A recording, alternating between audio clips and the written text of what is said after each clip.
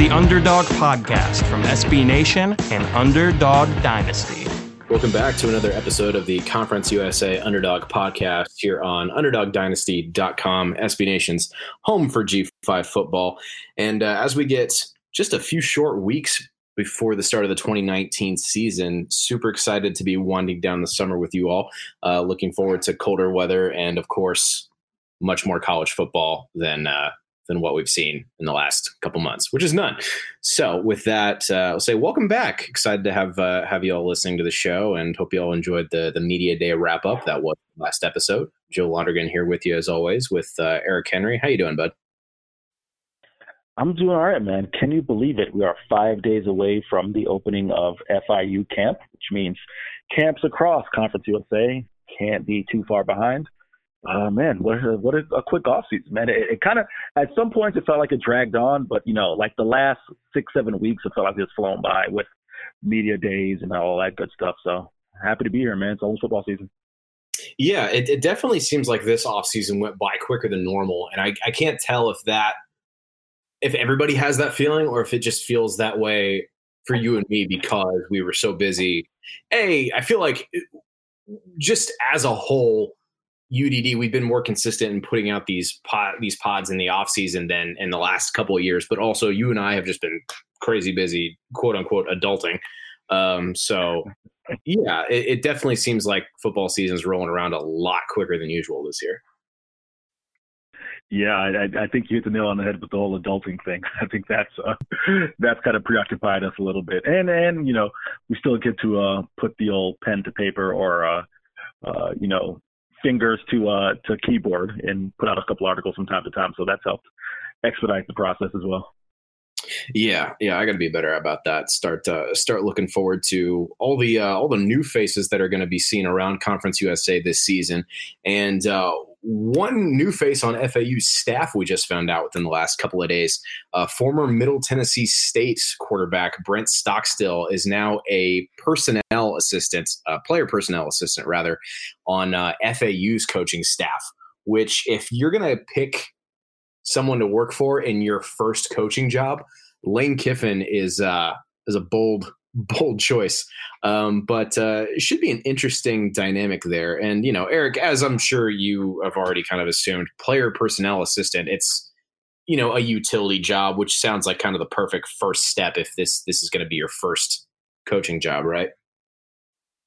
Yeah. I mean, not even the role for a second.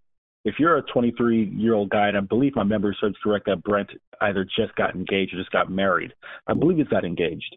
But you can't pick a better place than, Boca in South Florida to start the coaching career out. I've heard the horror stories or maybe, I guess when you're 40 years down the road, they're not horror stories. You look back at them and laugh. But Coach Davis likes to talk about it a lot at FIU where, he started out at a high school in Oklahoma and in the 70s, or you're starting out, somewhere in a much a colder climate. So you can't be too mad at starting out in Boca, but it kind of transitions to the point that you're talking about, learning under Lane Kiffin it's a bold move, but I think it's a great move. I mean, Coach Kiffin is someone who clearly is up with the times as far as the way that college football and offenses are trending in the direction that they're going in. So you can't be mad at that. And I think it's just a great experience. His dad, Rick, when I talked to him on media days, did mention that Brent seems to be very excited about starting his coaching career. And one of the things, Rick, and I'm sure you'll agree with this as well, Joe, Rick sounded just overjoyed and really confident in the idea that Brent will just, pick up the coaching profession really quickly. Rick always said, hey, the guy's always had a head for coaching, and this has really been his passion. So, great to see him get started. And like I said, can't be too mad about starting out in a place that's going to be 85 degrees year round. Not at all. And like you mentioned, certainly an interesting place to start in terms of who you're learning from there with Lane Kiffin, who's certainly seen and done a lot in his time in D1. But did Brent have NFL prospects? Was he on a training camp team or a mini camp or anything like that prior to this? You know what? To the best of my recollection, he wasn't. And that's something that Rick kind of talked about as well, that, Brent's always had this aspiration to coach. So, I mean, at this point, you got to kind of think that it's just great that he decided to pursue that immediately instead of, kind of hanging around for a little bit. But yeah, I mean, I think the only thing that Brent did was he went to Titans rookie mini camp for, a week or whatever I think it's a weekend. But outside of that, that's the only place that he was at as far as professional football wise. Got it. Yeah, I didn't think so, but I just wanted to be sure. But yeah, should be a good first stop for him on what will hopefully be a long and fruitful coaching career for the former Blue Raider.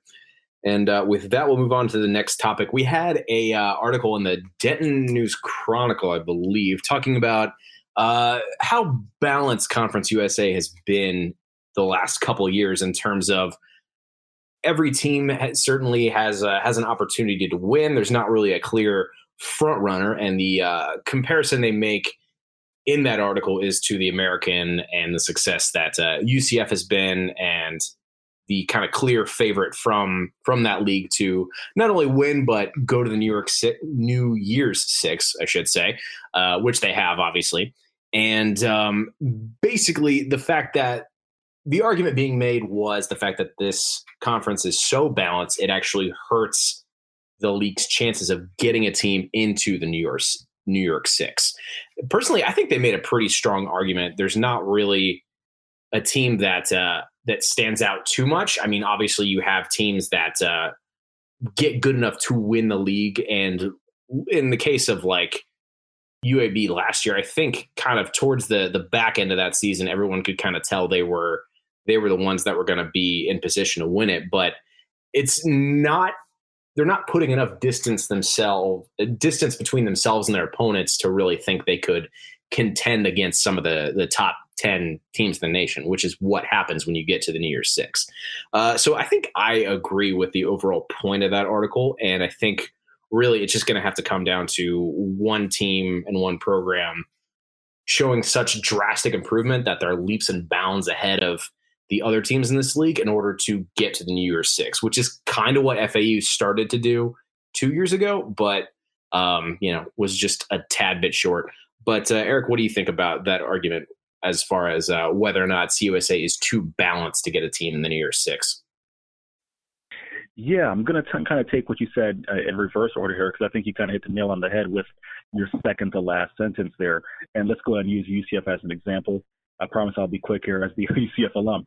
It's not necessarily that the American isn't balanced, because I think there are a lot of good programs, Memphis, Houston, Cincinnati, USF, et cetera, in that league. It's just that the past 2.5 years, UCF has just been leaps and bounds better than everyone else. And, part of that goes to the play of their great quarterback, Mackenzie Milton. So, I mean, it's not necessarily that the American hasn't had parity. It's just that one team is kind of taking that step. And you kind of talked about it with FAU, and it's funny to think back. That's a team that started out 1-3 that year that they just went on a 10-game winning streak and ended up winning Conference USA. So to bring it all the way back around to your original question, which is, do I think that parity is bad for the league? I'm going to say no. I am always a believer that the more good teams you have in your league, especially when you are not a Power 5 league, it's a good thing. I think it goes to, essentially our existence here at UDD, which is that they do play football in more places than Alabama and Michigan, and I think in specificity to Conference USA, this kind of seems like the only season in recent memory as to where it's not really wide open. I mean, I've made the point that I think it's a 5-team league, 6 if FAU gets their quarterback situation straight and if BJ Emmons-Zales boots at running back. So I don't think that parity necessarily hurts the league, but I can understand the argument that by not having the one team, for example, the Boise State of the Mountain West, right? Who, when we were growing up consistently was coming in, top 5 in the nation and running the table in their conference. Because you don't have that one team, Conference USA can't necessarily as a whole get that shine. I understand it. And I don't disagree with it. But I think just on a personal level, I'm more of a fan of the league being balanced and having some parity. And once again, when you look at it in the long run, let's take Boise State's run from the one that I just mentioned.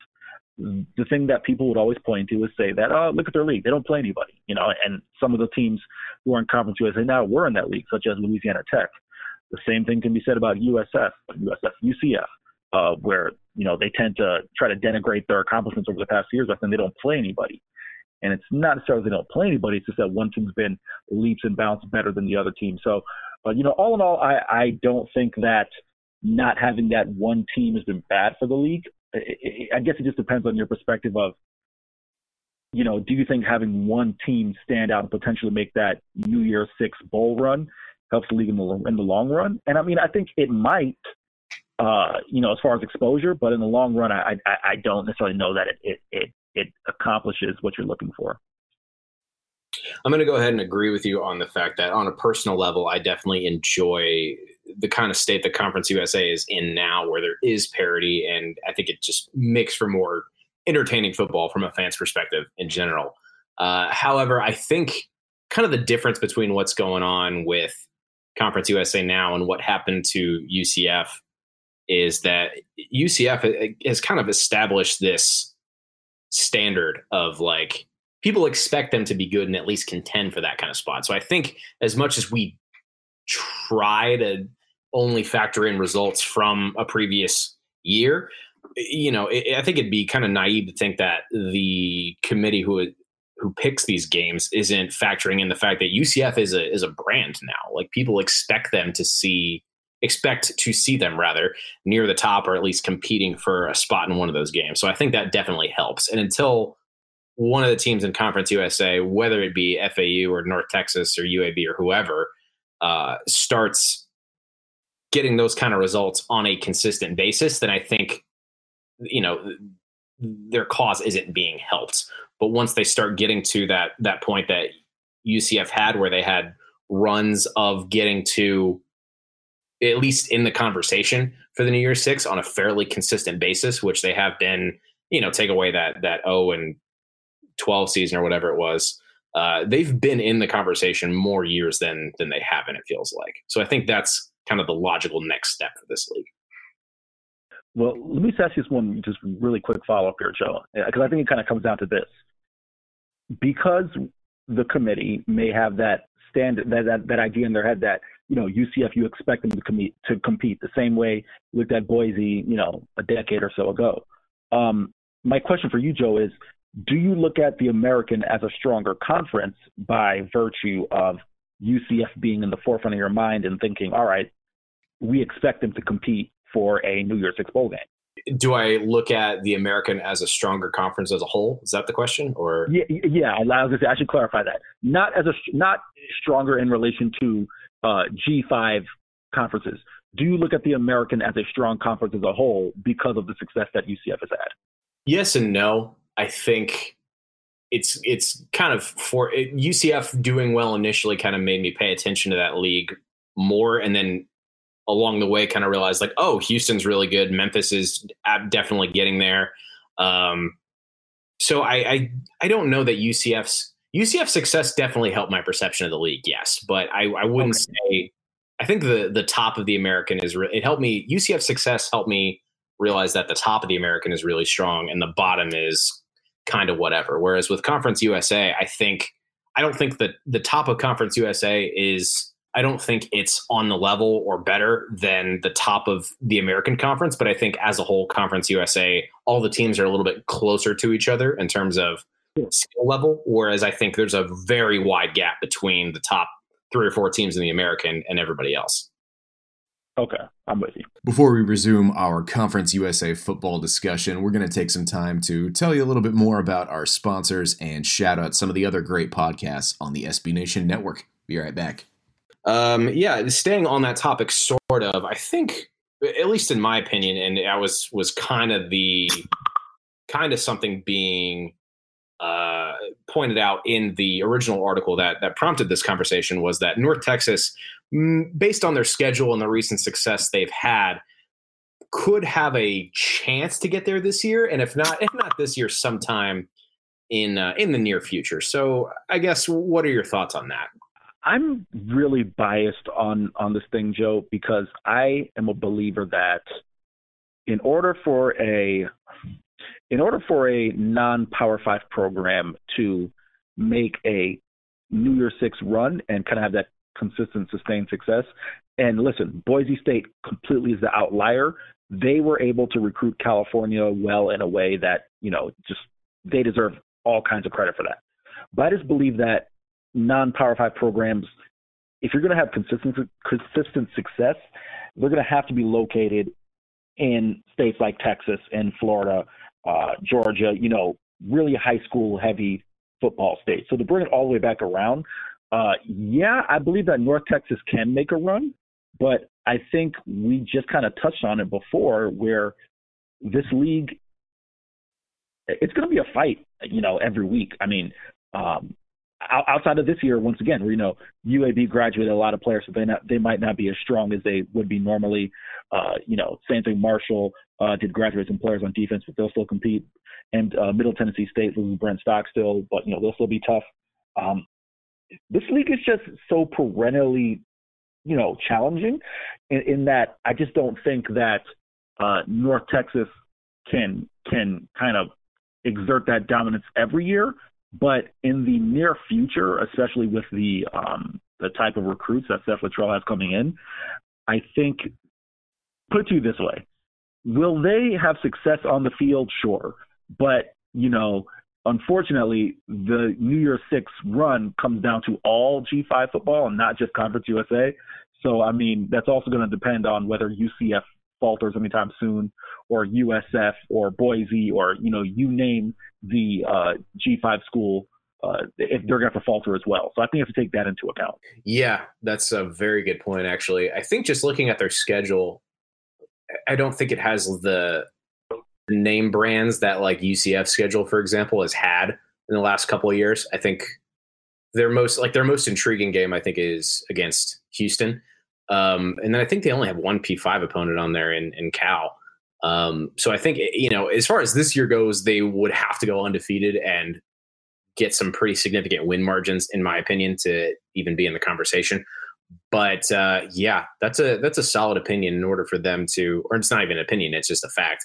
If they want to be seriously talked about when it comes to the New Year's Six, they're going to need some of those teams that are just frankly bigger brand names to lose in UCF and Boise State and possibly some of the other ones too.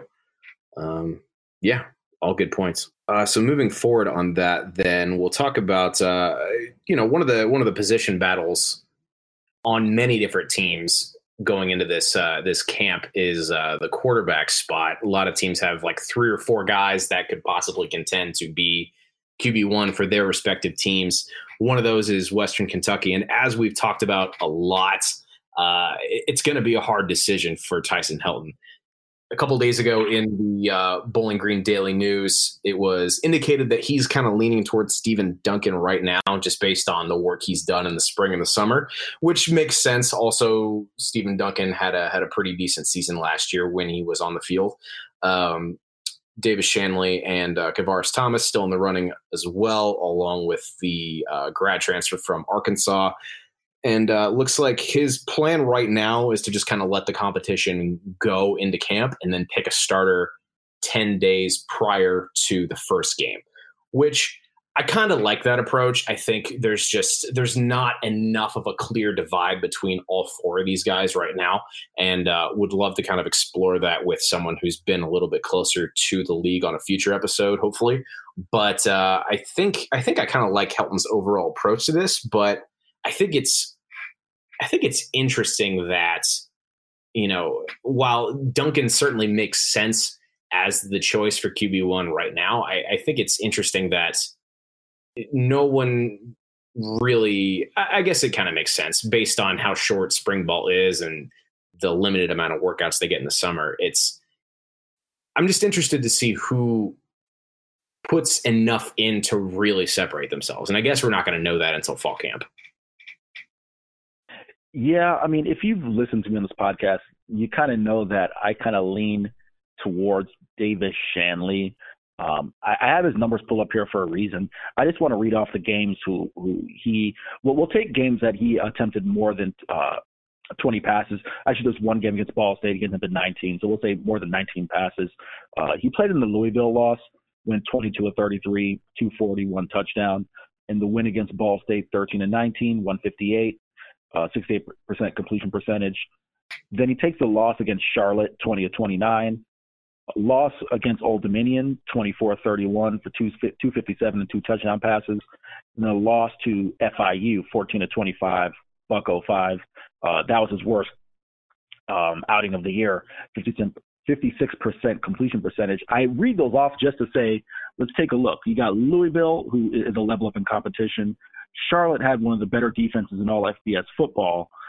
FIU, not a great run defense, but pass defense-wise, and this is a game that I was at, saw firsthand. So I know, David Shanley got beat up. That's the game where he left with a concussion. So he really didn't have much of a shot there.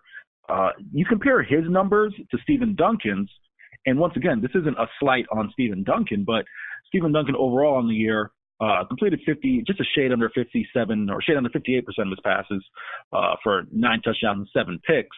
But when you go ahead and take a look at his game log, he's putting up those numbers against maybe not quite the competition that Shanley played against. UTEP didn't have much of a defense last year. FAU's defense didn't perform up to expectation. Really, the major competition he played against was Marshall in a game that he went 24 of 39, 263, a touchdown and interception. And then he put up 2 touchdowns in that Ball State game before David Shanley also played as well. So I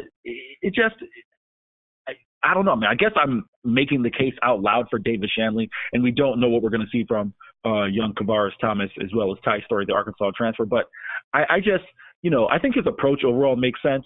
But I guess I was really impressed with what I saw with David Shanley, and I'd like to see him get another shot with maybe an improved offensive line in 2019.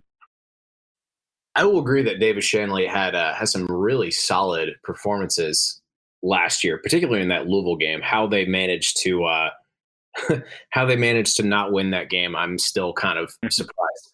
But I think he's just a little bit better runner too, and I like that.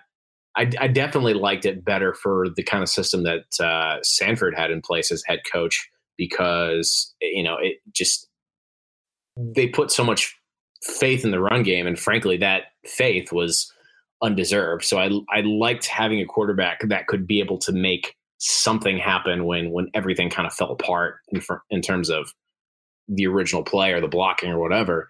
And hopefully that doesn't happen as much. Hopefully there's an offensive line in there for WKU this year that can at least establish a pocket, and they've definitely had issues doing that the last 2 seasons. So that's kind of why my initial hesitation is there when I'm talking about naming Stephen Duncan the guy, and I kind of sense that with you too, because of his ability to run the ball. I think Shanley definitely makes sense for what, at least to me, what is still there along the offensive line. It's a lot of guys who haven't done anything super impressive the last 2 seasons, and hopefully some of these new faces can kind of make something happen. And from what I've seen also, it seems like Kavaris Thomas is a lot of the same skill set with possibly even a higher ceiling. So it makes it even more weird that he didn't get really any meaningful snaps the last 2 seasons. Last season. Is he a sophomore? Something like that. Anyway, the point is, I think you're right, Eric, in saying that David Shanley should probably be more heavily considered to be the guy, just based on what we know he can do with his legs. So, no, you're there, and Kavaris Thomas is entering his redshirt sophomore year. So last year would have been his first year of eligibility. Got it. Okay. So certainly makes sense there. Hopefully the Tops get that sorted out before the season goes, and they have someone who can at least prove to be the guy consistently and can stay healthy, which could bring us back to the the topic of how bad the offensive line's been the last couple of years. But I feel like people are just tired of hearing me whine about that at this point. So with that, we'll just keep talking then about something that kind of made the rounds on Twitter the other day, and that was video of LSU's actually new facility, and it's crazy. It seems like the kind of like clubhouse you dream about having when you're a kid. But anyway, it kind of like it shows really the divide in facilities that exist between P5 and G5, but also kind of got us thinking about what the best facilities in Conference USA in particular are right now. Now, Eric, I'm not well traveled enough within this league to really have a hard opinion about most of the schools in this league. However, I know you've kind of been around the block a little bit in terms of visiting these stadiums, at least, and some of these facilities that these teams train and practice in. Based on what you've seen, who do you think kind of is leading the facilities arms race within Conference USA? Yeah, so it's funny, just, you had talked about, what LSU has, and one of these days, either on the podcast or somewhere publicly, I would like to tell a story that really is indicative of just the level of, inadequacy, or not inadequacy, but just the different playing level between P5s and G5s. But, I can't tell that publicly. One of these days I will. To come around to your question, I've seen a couple facilities firsthand. I've seen what FAU is working with, and you kind of worry about offending a fan base here when you talk about this topic, but this isn't something that Coach Kiffin or anyone around FAU has been shy about. The facilities were lacking at FAU. They're undergoing phase 1 of the Smith Family Complex, which great for them because they have the funding and seems to be heading in the right direction. But I remember a quote from Lane Kiffin saying, it was during his first season, saying that we were 100 years behind normal places. So they're still getting things in progress at FAUs. FIU, once again, cover that program, so see it all the time. The R. Kirk Landon Fieldhouse was built in 2009. Adequate facility, gets the job done. Chad Smith does a great job with the weight training program there with football. The ones that I'd say really impressed me the most, you guys have heard me on this podcast talk about my travels to Charlotte. They're one of the newer programs in FBS football, so as a result, their programs are new. Their facilities are new, and what they have is attached to Jerry Richardson Stadium. Their field house is there, so that's only about, I believe, 6 or 7 years old. Marshall has an indoor facility. It's the Chris Klein Athletic Complex, which I just had to go back and check to see kind of how much money was put into these things. And they spent about $20 million for their indoor facility, but that's always great when you can kind of have that, that bubble just kind of provides that, for lack of a better phrase, like Power 5 feel at maybe a G5. Southern Miss has, and this is one that I haven't seen firsthand, but it's had to do some research. They have a giant facility. It's the Duff Athletic Center, which is about 65,000 square feet. It's attached to Roberts Stadium. So that one, you have to say, it's just really good as well.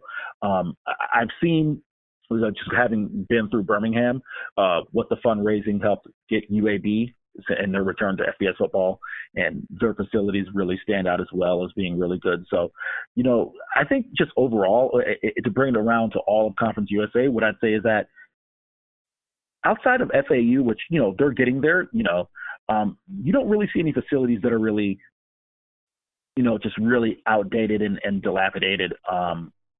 Most programs at least have plans for something in place, kind of like UTSA. I know their athletic director, Lisa Campos, has enough plans for like a $50 million facility in San Antonio. So there's either plans for something in place or the facilities are relatively new.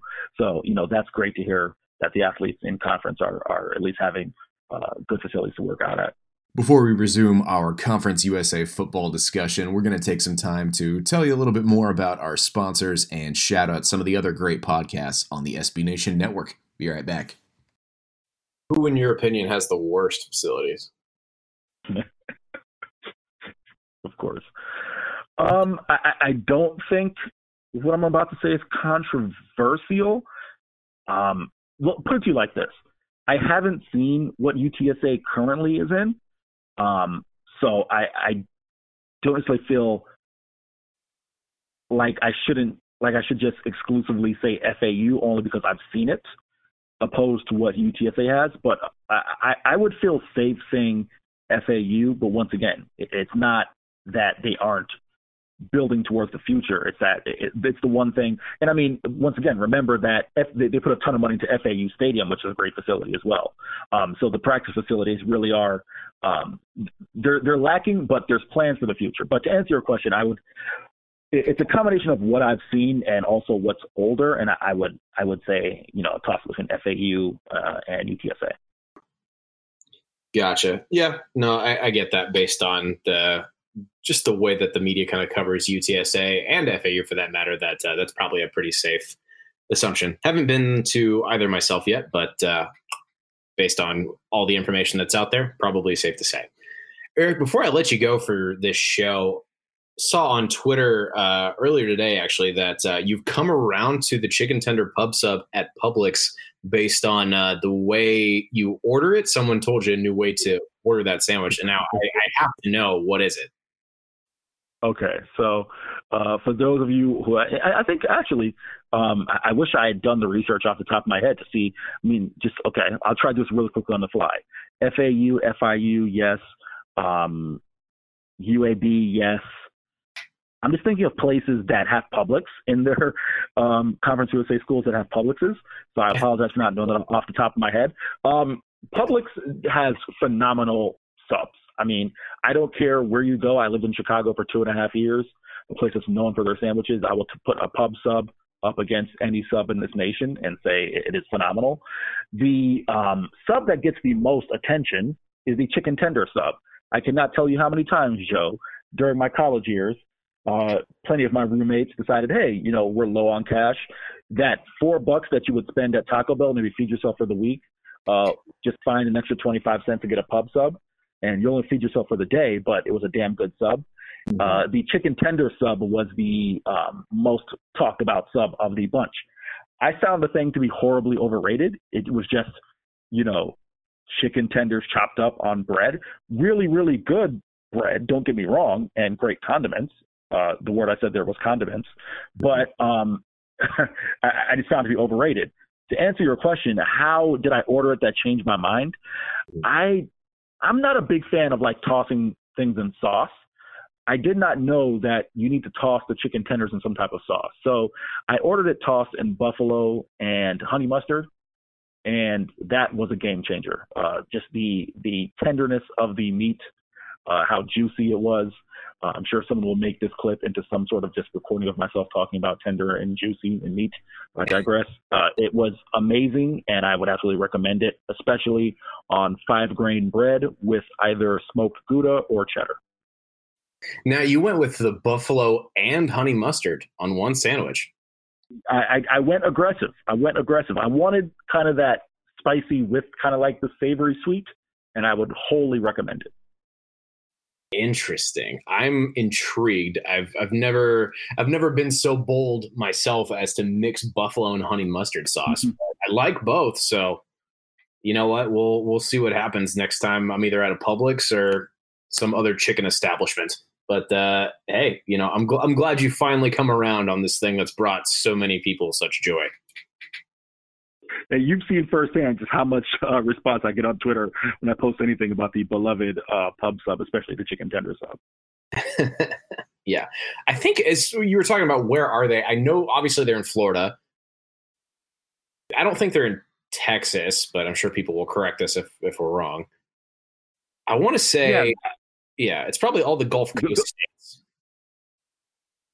Right. Yeah. They're not. I was just going to say, that I know they're not in Texas, but they're just in most of the southern Gulf Coast area. So you're correct. Yeah. I never saw any in Kentucky. I doubt they're in West Virginia and Virginia, as far as where Conference USA teams are. I wonder if they're in North Carolina. I believe they are. I believe they are in North Carolina. Because I have family who lives in North Carolina. I think they are there.